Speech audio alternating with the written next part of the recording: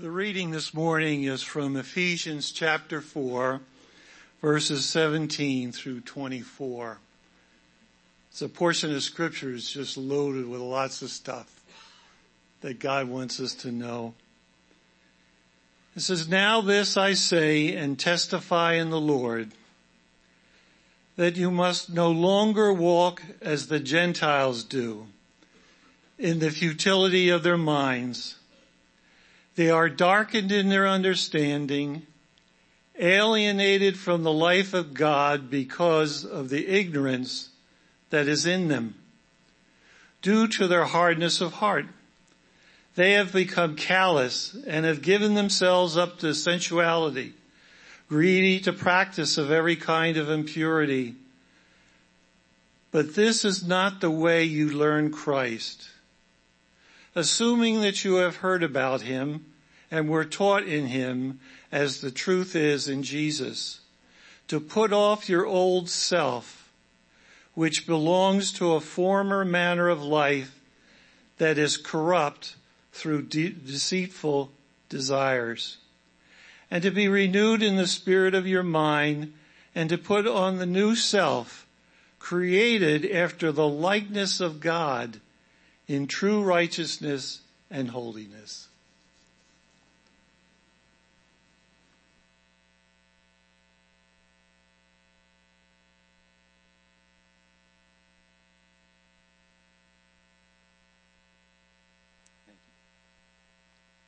Thank you, Ron. Am I on?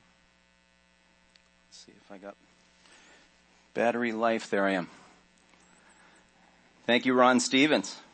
I want to keep calling him Pastor Ron, because that's what we know him as. That's almost how I was introduced to him. He became Pastor Ron at Faith a little bit after I had arrived, 48 years ago or something like that. And that is, I just want to embarrass him, that is what longevity in the faith looks like. The life of Ron Stevens, his dear wife Nancy, who is not with us this morning but probably watching from home, is just a consistent and steady testimony of following and pursuing the Lord Jesus Christ. And the reason why I know that is back when I first started here, I was headstrong and obnoxious, and he put up with every step of it graciously. And he's been very patient with me and just extremely faithful to the Lord. So again, let's embarrass him a little bit and thank the Lord for the testimony in his life. And thank you for reading the scripture for us this morning too. I agree with you that there's so much packed in here that will take us a little bit to get through. But before we get started, I'm just so thankful for the presentation for Night to Shine. You probably did the math in your head when Sandy and Chase had said that we had 270 something volunteers. And the numbers there's two different 200 numbers there, 250 or so volunteers or something like that. If you do the math, what we can't say in this room is somebody else will do it. If you do the math, you think, I guess they need me. You know, a lot of times in church life and in volunteering and sort of serving in the capacity, we have a tendency to think somebody else will do the job. Now, fortunately at Faith, that hasn't been the case here, that we've had a high percentage of people that come to the church also find a place to serve in the church. But Pastor Tom was right when he said that Night to Shine pulls us all together like no other event or outreach that we do. And so not only is it an incredible outreach and service of love to the recipients, the guests that come and have that big party and celebration with us, it is a unifying event amongst the people of faith. I remember the first year that we did it, of course it was live. And I remember being in line, and we had 2 rows. You've seen the photos of the big red carpet that comes down and everything. And nobody knew what we were getting into. We'd seen the videos. There's training. There's all this sort of stuff. But the first guests that came through those doors and the celebration and the cheers and everything that happens. And I just know that I was next to Mary Wadley, and I just looked over at her, and her eyes were, what is going on here? I didn't know it was this powerful. You know, it was just this kind of environment of like, wow, this is really happening and this is amazing. And I'm with you. As soon as the video starts, Chris hears me over there kind of like trying not to ugly cry. I'm like, You know, it's just so moving and powerful and incredible to witness, because I really believe that God's beauty is on display in his creation. And we know that he doesn't make mistakes, that he does all that he does for a purpose. And so we get to enter into that purpose. And so, today we get to talk about dressing and dressing appropriately and everything. And then when I think of Night to Shine, I think of JJ dressing so appropriately for the event. You can stand and wave, but you don't have your cool suit on this morning. And, man, that guy looks decked out, to the extent that he had come to Night to Shine at least once, but maybe twice before coming to faith. And, not an invitation for you to speak and talk to me, mister. Just kidding. I'm just kidding. I love you. But I remember we got to know him, and the suit was just in our mind, because this is a very loud, amazing suit. And so when he called the church and said, I'm thinking about coming and visiting, you may not know me. I was the guy with the suit. And we're like, oh yeah, we all knew you. And we haven't not known you since, right? Everybody knows and loves JJ. So anyway, that's, kind of the aspect and the atmosphere that's created at Night to Shine, and those connections and relationships that form. So I really do encourage you to take part. It's the kind of thing, and I'm just counting the months. Can we hurry up and get to February and see this thing happen again? And just thinking too about, saying hi to Nancy Stevens at home and everything makes me think too that we have Judy Halley, who is known by so many of you, but also the wife of Paul Halley, one of our elders, who is watching from a hospital room, most likely, actually maybe from home, but still watching from home after recovering from a stroke this week. And so we'll be praying for her. Hi, Judy. Also been able to visit with Elaine Burton, who has not been able to be here for a little while, and we know that she watches faithfully at home. And then we've always had, the Browns, Pat and Linda Brown, watching from home for years now. We don't get to see them very often, but a rumor tells me that we're going to be able to see Linda reading our scripture next week. So that's pretty cool. But just wanted to let you know that even if you're not here in the room with us, which this is amazing and incredible to be a part of, that you're missed. And, we really are thinking about you when you can't be here. Well, as I said, the text this morning has, in my mind at least, and I know from the scriptures, but just the image or the metaphor that comes to mind is this idea of wearing clothing, and so, which is always a good idea. Just public service announcement, always a good idea.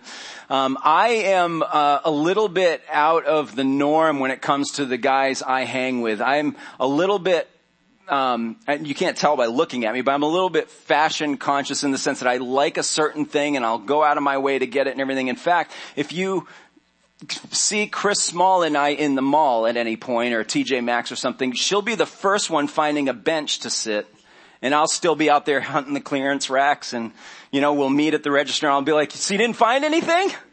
She's like, nope.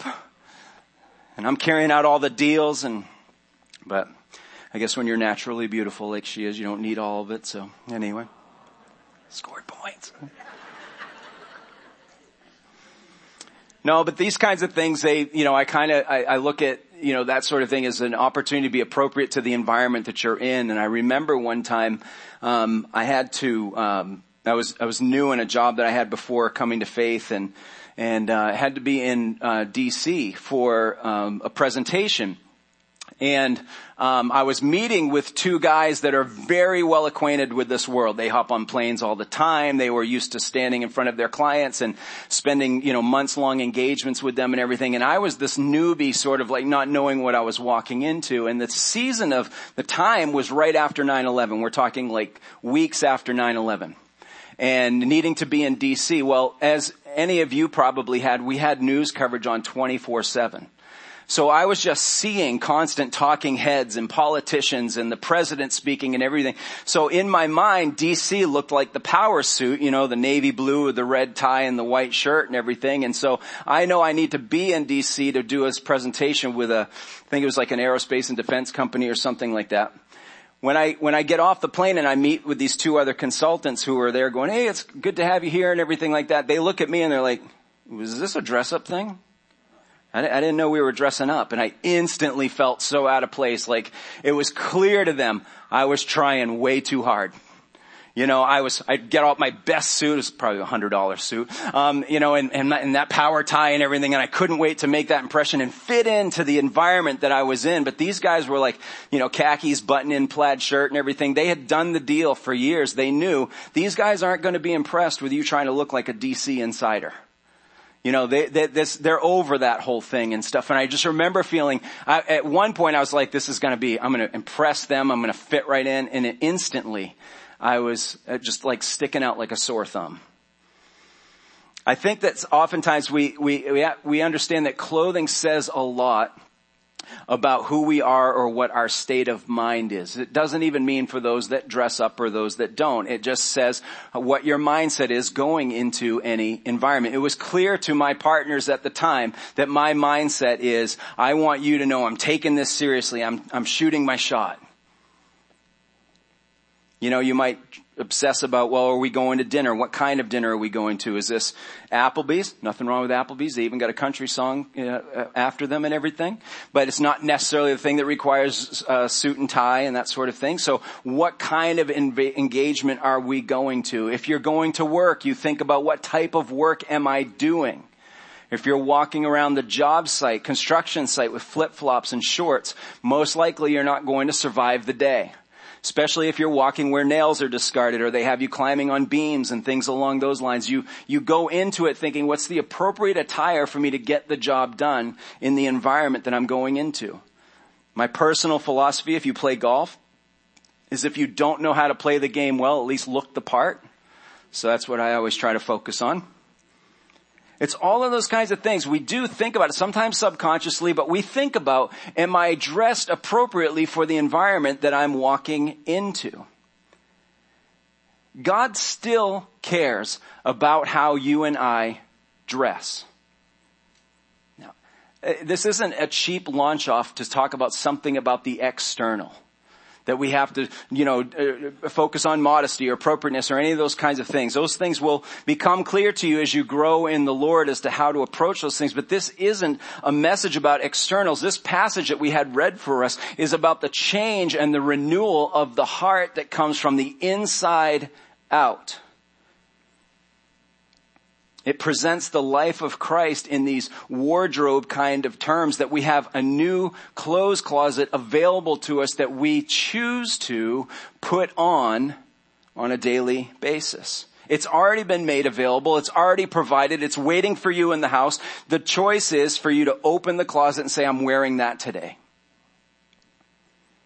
But many in the church and Christianity over time have become accustomed to dressing from two closets. I have options.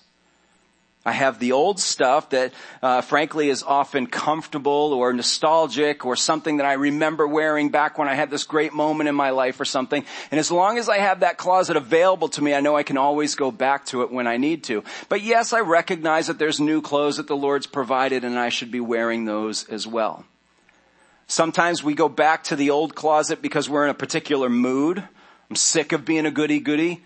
Or I don't want to work so hard. Why should I always be the one to forgive? Or any of those kinds of things. And so we go back to this metaphoric closet to say it feels good to put the old stuff on from time to time. Back when I looked out for me. Back when I didn't have to try so hard. Or maybe I go back to that closet because I'm afraid of what this new life is calling me to, that I'm stepping out in faith and it's uncomfortable. So I want to go back to that old closet. Those clothes I know. I'm familiar with them. I recognize their smells and their feels and their fits.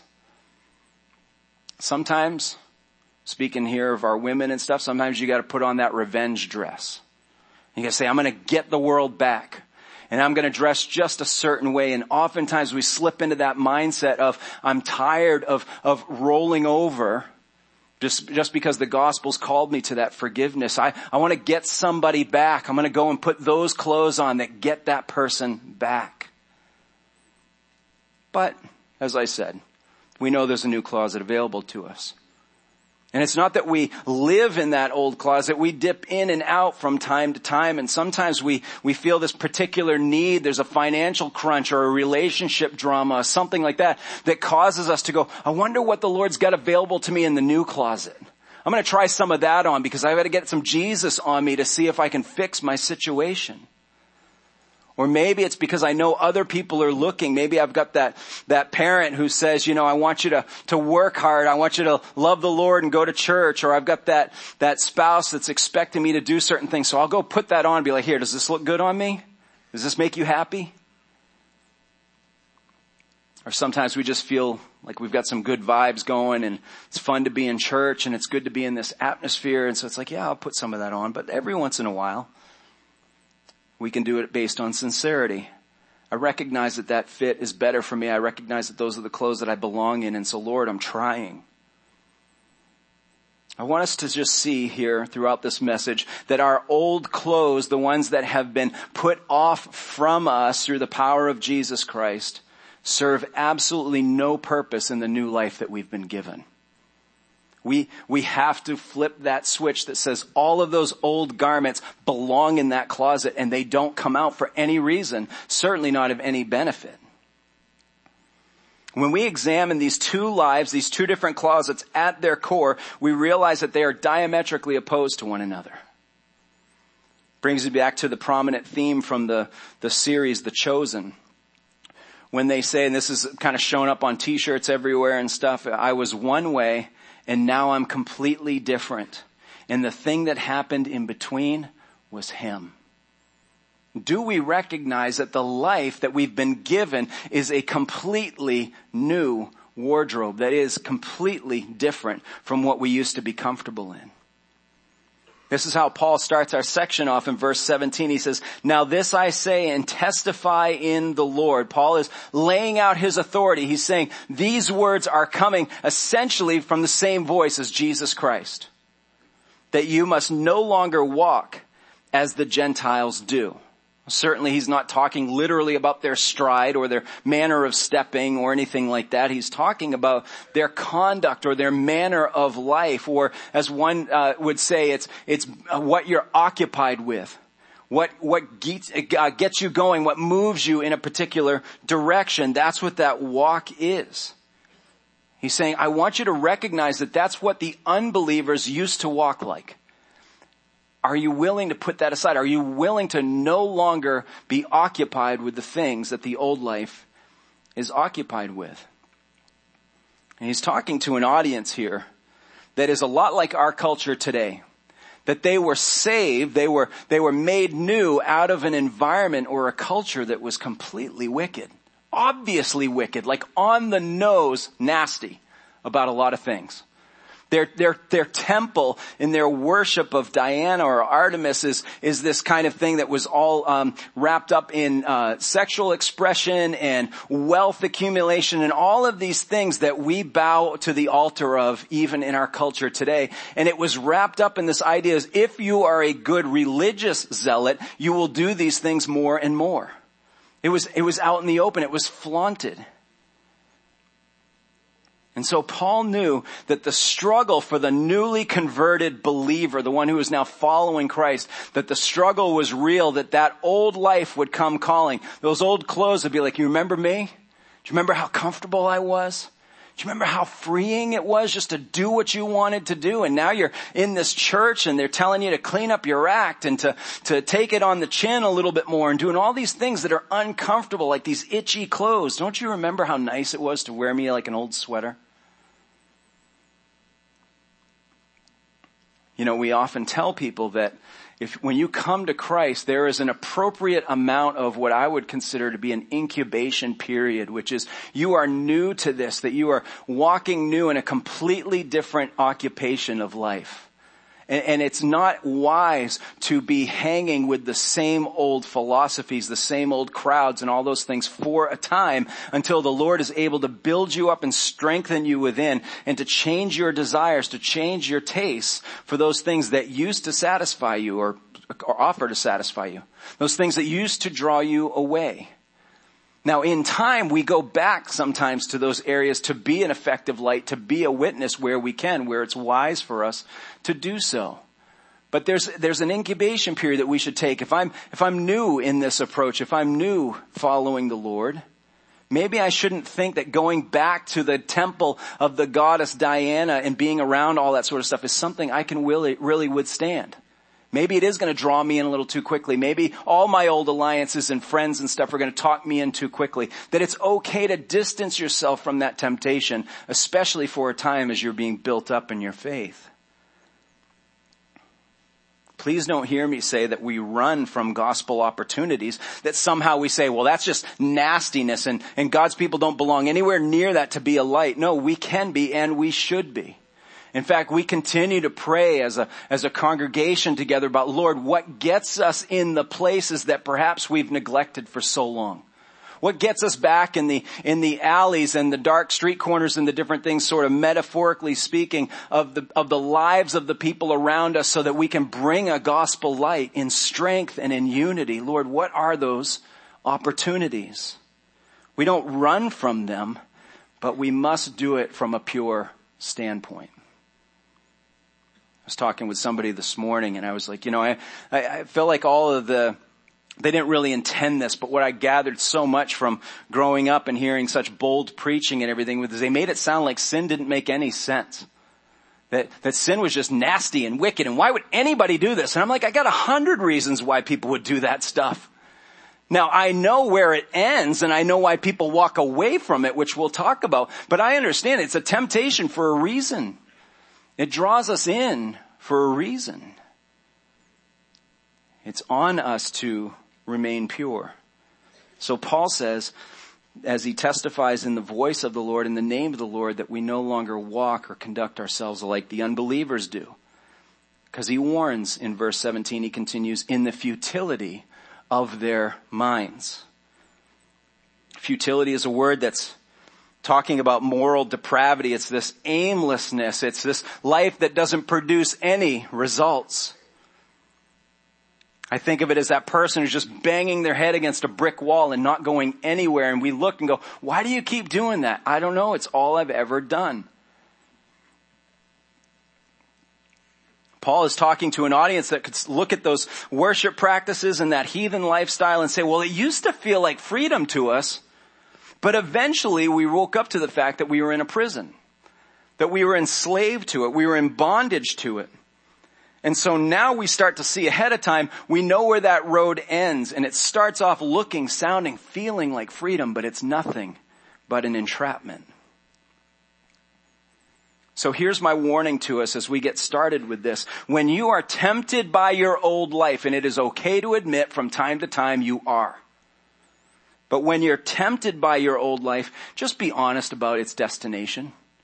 Just have an imagination. I say this a lot of times, that Christians don't have a big enough imagination. Like, play out, if I do this next thing, if I say this next thing, if I engage this little kind of conversation, maybe it's a flirty thing with somebody of the opposite sex, or maybe I just a little cheat off the top when it comes to the money or something. If you do that, start to play the tape in your mind of where this thing ends.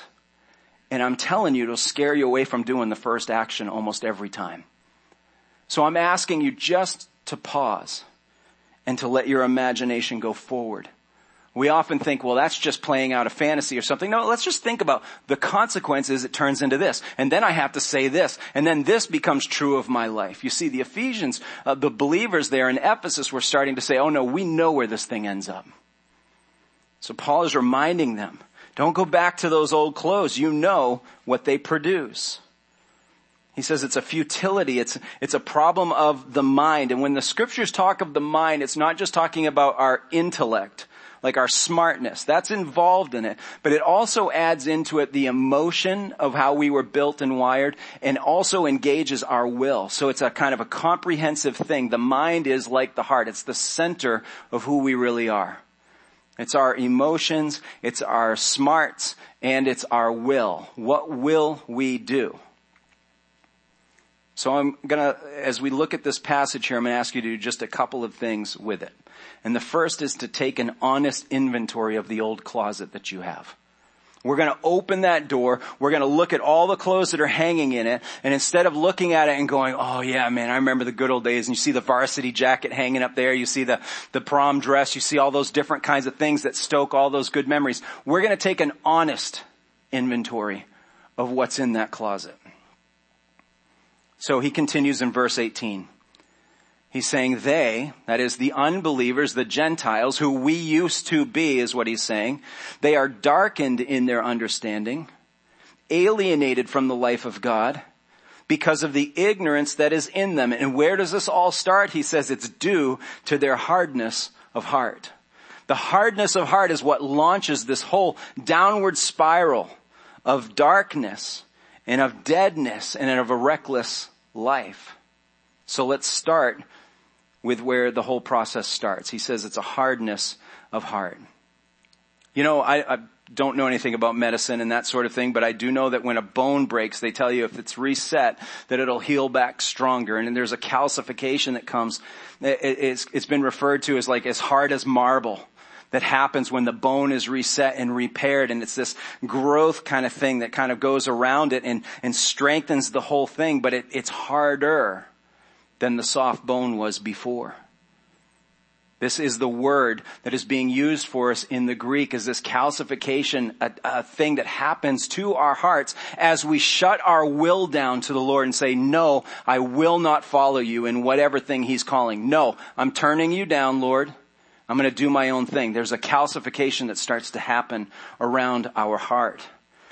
And it results in a person who is unresponsive to the truth. They have shut their will down. This is why God said in Ezekiel 36 that he said, as he was talking of bringing the people along, that it wouldn't just be about a religious duty on the outside. He says, no, I will give you a new heart. And a new spirit I will put within you. This was news to the Israelite who was hearing what God would dwell in us. He says, and I will remove the heart of stone from your flesh and give you a heart of flesh. A little bit later on, we'll look at Romans 1, and we're going to see that Romans 1 says that this hardness comes as a result of the individual suppressing the truth. I see the truth. I know what you're trying to say to me. I get what you're saying in terms of the content of it, but I'm not going to listen to it. I can't accept it. I won't accept it. I suppress the truth. Have you ever thought about the fact that we decide to block God? One of the best questions I had ever heard in sort of, kind of how we engage our culture with spiritual things and stuff is asking someone who claims to be an atheist, well, when did you decide to become an atheist? And without thinking about it, they will answer the question, oh, it was when it was this, or when I saw that God wasn't who I thought he was, or I can't believe in a God who would do. There's a starting point that is open to belief, which confirms scripture that says that's something that's born within us, that eternity is placed in our hearts. There is a point in time where we say, I'm going to suppress the knowledge of God. I choose not to believe in him. It starts somewhere.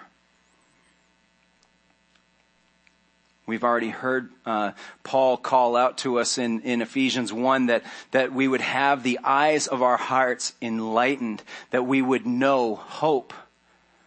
And so again, he's saying that hardened heart, that calcification that's wrapped around the heart, that it would start chipping off and breaking off, and that the eyes of our heart would see who the Lord is and begin to hope in him again. A hardened heart wallows or steps deeper into darkness. And this is a term of understanding that we're looking at here in the scripture. This is, when he says understanding, he's talking about the place of our imagination, our deep thoughts. Not just the things that we just throw out there casually or, thoughts that are flying randomly. But no, this is where we really ponder things. This is in the quietness of our souls that we're going, I'm trying to make sense of the world. I'm trying to make sense of my existence. And he says that understanding becomes darkened because they've shut down, they've suppressed the truth of who God is. It isn't a denial of the fact that there's intelligence there. It's not about the capacity that you have towards mental things. It's the orientation. It's how I'm looking at the facts that have been presented to me. That's what we're talking about here with a darkened understanding. I find it ironic that the age of enlightenment in the 18th century probably advanced this darkening state for the modern era more than any other movement. As man became more self-reliant in their thinking, and they were, quote, rejecting notions of blind faith. We don't need to do the whole spiritual mumbo jumbo thing. And some of those things, rightfully so, were pretty whacked out. You know, there was a God in everything, and there was a spirit behind everything and all that stuff. And there was probably some reality that mankind was so simple in this that some intellect and scientific discovery needed to help. But it was a movement away from all things faithful. We should be able to scientifically explain everything, including our sick fascination with a creator. The poster child of this movement, who is Ben Franklin, was a deist, and a deist believed that God has no continuing involvement in the world. I'm going to give him credit. He started the thing, but he's not around anymore. He's not involved with us. He's not engaged. Human intellect, at least in its ultimate impact, only enlightens when looking through the eyes of an all-knowing God. Yes, there have been incredible scientific discoveries from people who don't believe that God is real. Yes, we have gained from the knowledge of the time and the period that we live in. But ultimately, how it all impacts mankind and what good is it for? I mean, look, we've got smartphones, right? And at every turn we're saying, well, could you imagine? We live in this age where this little thing is processing more data than what rooms and rooms of computers used to be able to do. And so we'd say, yes, we've advanced intellectually to be able to produce this. But now even our culture is saying, is this a good thing for us? Is this helping our brains? Is this encouraging our hearts? Is this really making us more social creatures? This is a result of darkened understanding. Just because we can do it means we should. And we know that that isn't the case. Stephen Hawking, considered to be one of the most brilliant minds that we've seen in our lifetime, went on a predictive scale back in November of 2016, and he told CNN, this planet has about 1,000 years to transport its population to another planet. Like the clock is ticking, this thing's wrapping up, this is, there's robots to consider, there's climate stuff, there's all these things that he threw out there, and he says, we got about 1,000 years. That was in November of 2016, most brilliant mind that we've perhaps encountered in our lifetime. 6-7 months later, May of 2017, he says, I was off by 900 years. We got 100 years to get off this planet, get to another one, or else we're doomed. How does the most brilliant mind, clearly capable of outthinking anything you and I could ever comprehend on so many levels, get it wrong by 900? Did he just forget to add a zero? I don't think so. Is it possible that in his darkened understanding and his explanation of things that everything but God led him to believe there are other factors at play that I've got to say things out there differently? Just in my own little research, I'm looking at it and going, oh, that was right around election time. You see, there's human intellect only enlightens when looking through the eyes of an all-knowing God. Even the naturalist or the transcendentalist Thoreau kind of got it right when he said, we have improved means to unimproved ends. He was noticing that we're doing a really good job getting places faster. We're just going to places we probably shouldn't be going. That darkness in our understanding leads to a deadness where there's no more hope in God. We are alienated from the life of God. We might remember that Paul addressed this in the thinking of the Gentile back when we were in Ephesians 2. In verse 12, he was saying, now remember that you were at that time separated from Christ. As Gentiles, the Jews had a plan. God had spoken to them, had laid it out, and was working through them to display his glory. The Gentile was completely outside of that realm of relationship with God. They weren't outside of his plan because he had been saying all along, I'm eventually bringing them in. But they were outside of that relationship with an all-knowing God. And so he said that, Paul said that the Gentiles were alienated from the commonwealth of Israel and strangers to the covenants of promise, having no hope and without God in the world. And he says this, Paul says that it's because of our ignorance that we were in that dead, hopeless situation. It's not because we didn't know things, it's because we chose not to believe the things that we knew. It's important to note here, just kind of by taking a break as we go into these really dark and ugly and uncomfortable realms and stuff, that Paul is describing the worst of the worst. Paul is describing a situation that is, that the outcome of how bad this can get when left unchecked. Now, we need to thank God that he has left moral checks in place in the lives of so many people. We don't leave here this morning going, everybody out there is just a bunch of wicked whatevers. We understand that we're going to encounter people who genuinely care about their community or their spouse or their kids or something like that. They may not acknowledge God. They may not make any time for him or surrender to their hearts to him. But there's still this kind of moral code, if you will, that they want to operate on. Paul is describing that when left unchecked and left to our own devices, that this is the ultimate reality that old closet produces. The doctrine of the depravity of man says that man isn't as bad as they can be all the time. There are certainly varying degrees of some very terrible things that we've seen mankind do, that we necessarily might not say, yeah, that's my neighbor. But we understand the capacity for that evil lives in man. The doctrine of depravity says that all of mankind apart from Christ are as bad off as they can be, regardless if they're a serial killer or somebody who's baking cookies. That they are as bad off without Christ as, I know I got you thinking about cookies now. There's a deadness to the effects of sin, and what happens as we go further down that path is that we open the door to all kinds of cravings of the heart. And that downward slope gets very ugly when left unaltered. So Paul describes it in these kind of reckless terms, a lack of feeling, a loss of feeling. It says in verse 19 that they have become callous and have given themselves up to sensuality, greedy to practice every kind of impurity.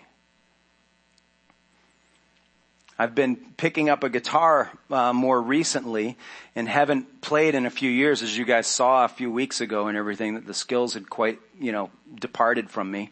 But what I noticed, the longer I'm playing and trying to work through a few songs and everything, and the fingers are kind of going where they're supposed to. There's some muscle memory that's still there and everything. But the part that I miss the most is the calluses on the fingertips.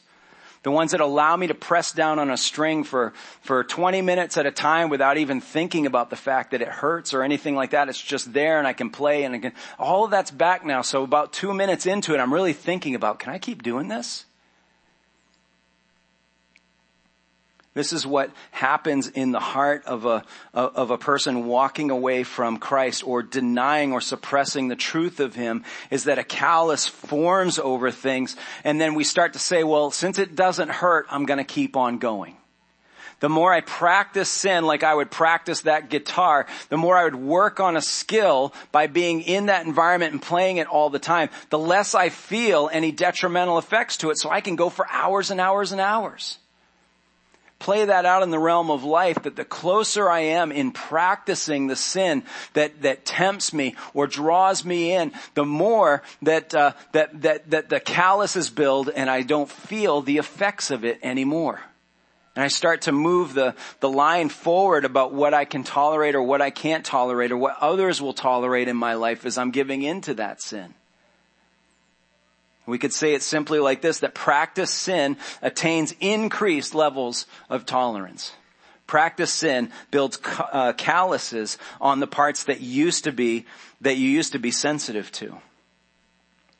Proverbs 27:20 says, just as death and destruction are never satisfied, other versions basically say just as hell is never full, so human desire is never satisfied. And this introduces what I think is the most uncomfortable part of the whole text. When he says they've developed these calluses, but they have given themselves up. Or your version might say given themselves over to this practice of sensuality. What do we always hear people say when it comes to addiction and recovery and intervention of those addictions and stuff? People say, I don't have a problem. I can quit when I want. To me, the scariest thing in all of this is, what if I get to a place where I can't recognize or feel the consequences anymore? What if I have just given myself over to a practice or a lifestyle or something like that has drawn me in, and I cannot control the end point like I used to think I could? I think this is what always happens, frankly, when left unchecked. Without the intervention of the Holy Spirit, without other people coming in perhaps and saying, let me help you with this, let me help you see what I'm seeing. Without that kind of intervention, that's what happens to the human heart, is we just get on a conveyor belt and it takes us deeper and deeper in, to the point that we don't even recognize how deep we are anymore. Paul is warning, saying, please don't go to that closet, put that old jacket on or put that old dress on or anything, and think you can take it off when you're done with it. It doesn't work that way. It has a life of its own. It grips. The buttons don't come off so easily. The zipper gets broken. And all of a sudden you find yourself stuck and confined, and you say, I'm in too deep. I can't get out of this. I also think he gives us an interesting word here when he says that they are greedy to practice every kind of impurity. I can't camp on this long, but let me just make this point. Sin always takes advantage of somebody else.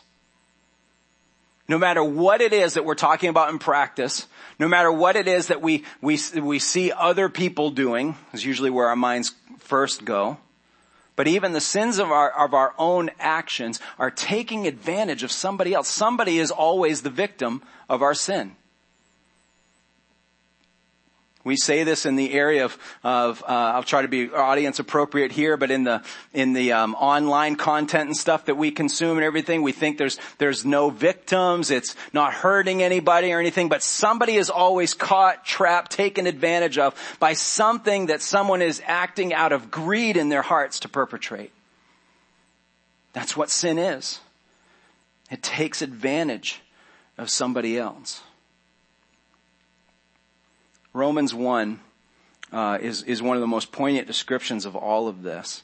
And I came across J.B. Phillips' paraphrase of Romans 1, and I'm going to read it for you. We won't have time to comment on it, but I think it does a good job summarizing what we've talked about so far. So again, this isn't going to read as tight as your scripture will. This is intentionally elaborated on because it's a paraphrase and sort of a commentary. Verse 18 begins in Romans 1. Now the holy anger of God is disclosed from heaven against the godlessness and evil of those men who render the truth dumb and inoperative by their wickedness. It is not that they do not know the truth about God. Indeed, he's made it quite plain to them. For since the beginning of the world, the invisible attributes of God, for example, his eternal power and divinity, have been plainly discernible through things which he has made, and which are commonly seen and known. Thus leaving these men without a rag of excuse. They knew all the time that there is a God, yet they refuse to acknowledge him as such, or to thank him for what he is or does. Thus they became fatuous in their arguments and plunged their silly minds still further into the dark. Behind a facade of wisdom, they became just fools. Fools who would exchange the glory of an eternal God for an imitation image of a mortal man, or of creatures that run or fly or crawl. They gave up God, and therefore God gave them up to the playthings of their own foul desires in dishonoring their own bodies. If you're new to faith, if this is your first Sunday, this isn't the talk of our pulpit from every single week. In fact, I think that most of us recognize right now this is a very uncomfortable place to have our minds going and to be thinking about and just sort of feeling like we're deep in that pit of all that is wrong and all that is wicked in society, but also that all that can be wrong and wicked in us. And it's uncomfortable to be in. But that's kind of the point. Paul wants to spend all this time having you open that door to your closet and say, now, I know that you think that stuff looks fun and is attractive and is nostalgic and all of those things, but it led you to the point that you needed rescue from God at one point. Do not forget that that's where that stuff always leads to. So therefore, we can take a hopeful inventory of our new closet. Fortunately, Paul doesn't just leave us there with a scolding. He takes us into the place of what is available to us instead. So we pick up in verses 20 and 21. But that is not the way you learned Christ, assuming that you've heard about him and were taught in him as the truth is in Jesus. What am I supposed to see when I open the doors to this new closet? What am I supposed to take in as I take an inventory? Is it an inventory of hope and encouragement? Of course it is. We start to see that we look at the sizes and we look at the tailored fits and everything, and we're like, it was made perfectly for me, far better than I could have ever ordered for myself. But it's not just personal because it fits me. It's personal in that who it introduces me to. Paul is laying out all these kind of studious terms. He says you learned, or you heard, or you were taught. But all of this is pointing to the person of Jesus Christ. Stott says that Jesus is the subject, he's the teacher, and he's the atmosphere of our learning. We entered into a personal relationship with a real Savior named Jesus Christ. That language there in verse 20, it says, that's not the way you learned Christ. Our minds think to going towards like if you were raised in CCD or you went to Sunday school or someone sat you down and taught you the things of Christ. We think classroom, but he's saying personal salvation relationship. That is not the way you encountered the living person that is Jesus. He said you heard his voice and the truth about him, but some would point out that word about doesn't even belong there.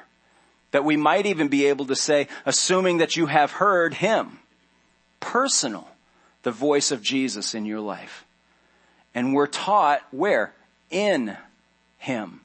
Not just in his ways, but we were in the atmosphere of Jesus. Well, I didn't live back then. I didn't walk those steps. I think it would be far easier to believe if I was a disciple wearing those robes and sandals and seeing his miracles in front of me and all that sort of stuff. But we all have the same access to Jesus because of the presence of the Holy Spirit. And what we have discovered is that truth, the only truth, is in him. Let me just ask you, we've spent a long time going through the Gospel of John. Some of you have watched TV shows or movies or stuff that portray the life of Jesus, and you've seen him sort of from a biblical perspective presented to you. Don't you find that every time you encounter the real Jesus, that you find a little bit more direction in your life, a little bit more peace, a little bit more familiarity? You go, oh, that's right, I've forgotten who he was. I've forgotten how patient he was, or how graceful he was, or how encouraging he was, or directive he was. We walk away from him and we don't brush up on all that he is. We don't spend time in his presence enough to know that we are being raised in him, that we are learning him. And it isn't just our study of the Gospels of John, Matthew, Mark, Luke, or John. It's that he's on every page of the Scripture. Jesus inspired every word. So when you hear people say, well, Jesus didn't comment on this, or this was the stuff I believe, the stuff in the red letters, or something like that, understand that the doctrine of inspiration says that God breathed inspiration into all the writers of the Scripture, all through various times, all through various epochs. Yes, using their personality and their vantage point, but the Holy Spirit wrote the words down. Jesus is the one writing every word of every page. So as we grow in our understanding of the Scriptures, we become more acquainted with him, familiar with him. We're caught up in the atmosphere of him, but we are also living in the person of Jesus Christ. It's a very personal fit that we see in our closet. We start to see that it's kind of like some of you guys would like this. It's like the whole closet's been outfitted with Carhartt stuff. It's like all this indestructible, able to withstand the workday, not tearing up on a moment's notice and stuff. Ephesians 4:20 says to put off your old self, close the door to the old closet because it belongs to your former manner of life and is corrupt. It's prone to decay. It's prone to fading away, from ripping, tearing, destroying through deceitful desires.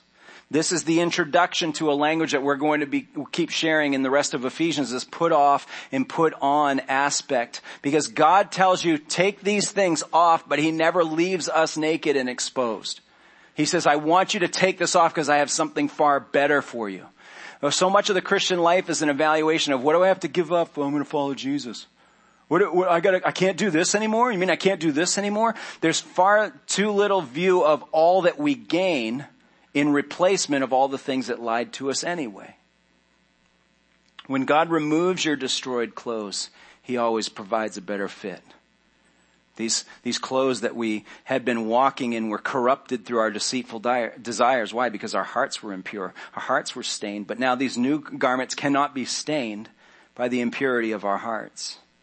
Because they're Jesus' righteousness. They're Jesus' clothes. It's important for us to understand as we wrap this up that Paul isn't just indicating how we should behave. I would imagine that there's several of you that have come in here today kind of going, okay, I want to follow the Lord a little bit closer. I want to know where hope lies. And it might sound to you like it's just a warning of don't do this, don't do the gross stuff, don't do the wicked stuff, don't do all these kind of don'ts. It's like it becomes an atmosphere of behavior. But the positive aspect on this, what Paul really wants us to see is what's already been done for us. He says you don't have to wear the old stuff anymore. You better not wear it or God's going to come and go. He's saying, why would you waste your time? We've been given all of this, the stuff that doesn't fade away, the stuff that doesn't tear away, the stuff that is built for eternity, built for community and unity. And you're going to trade it off and live in these old rags? Why would you do that? Ephesians 2:8-9 says, for by grace you have been saved through faith, and this is not your own doing, it's the gift of God, not a result of works, so that no one may boast.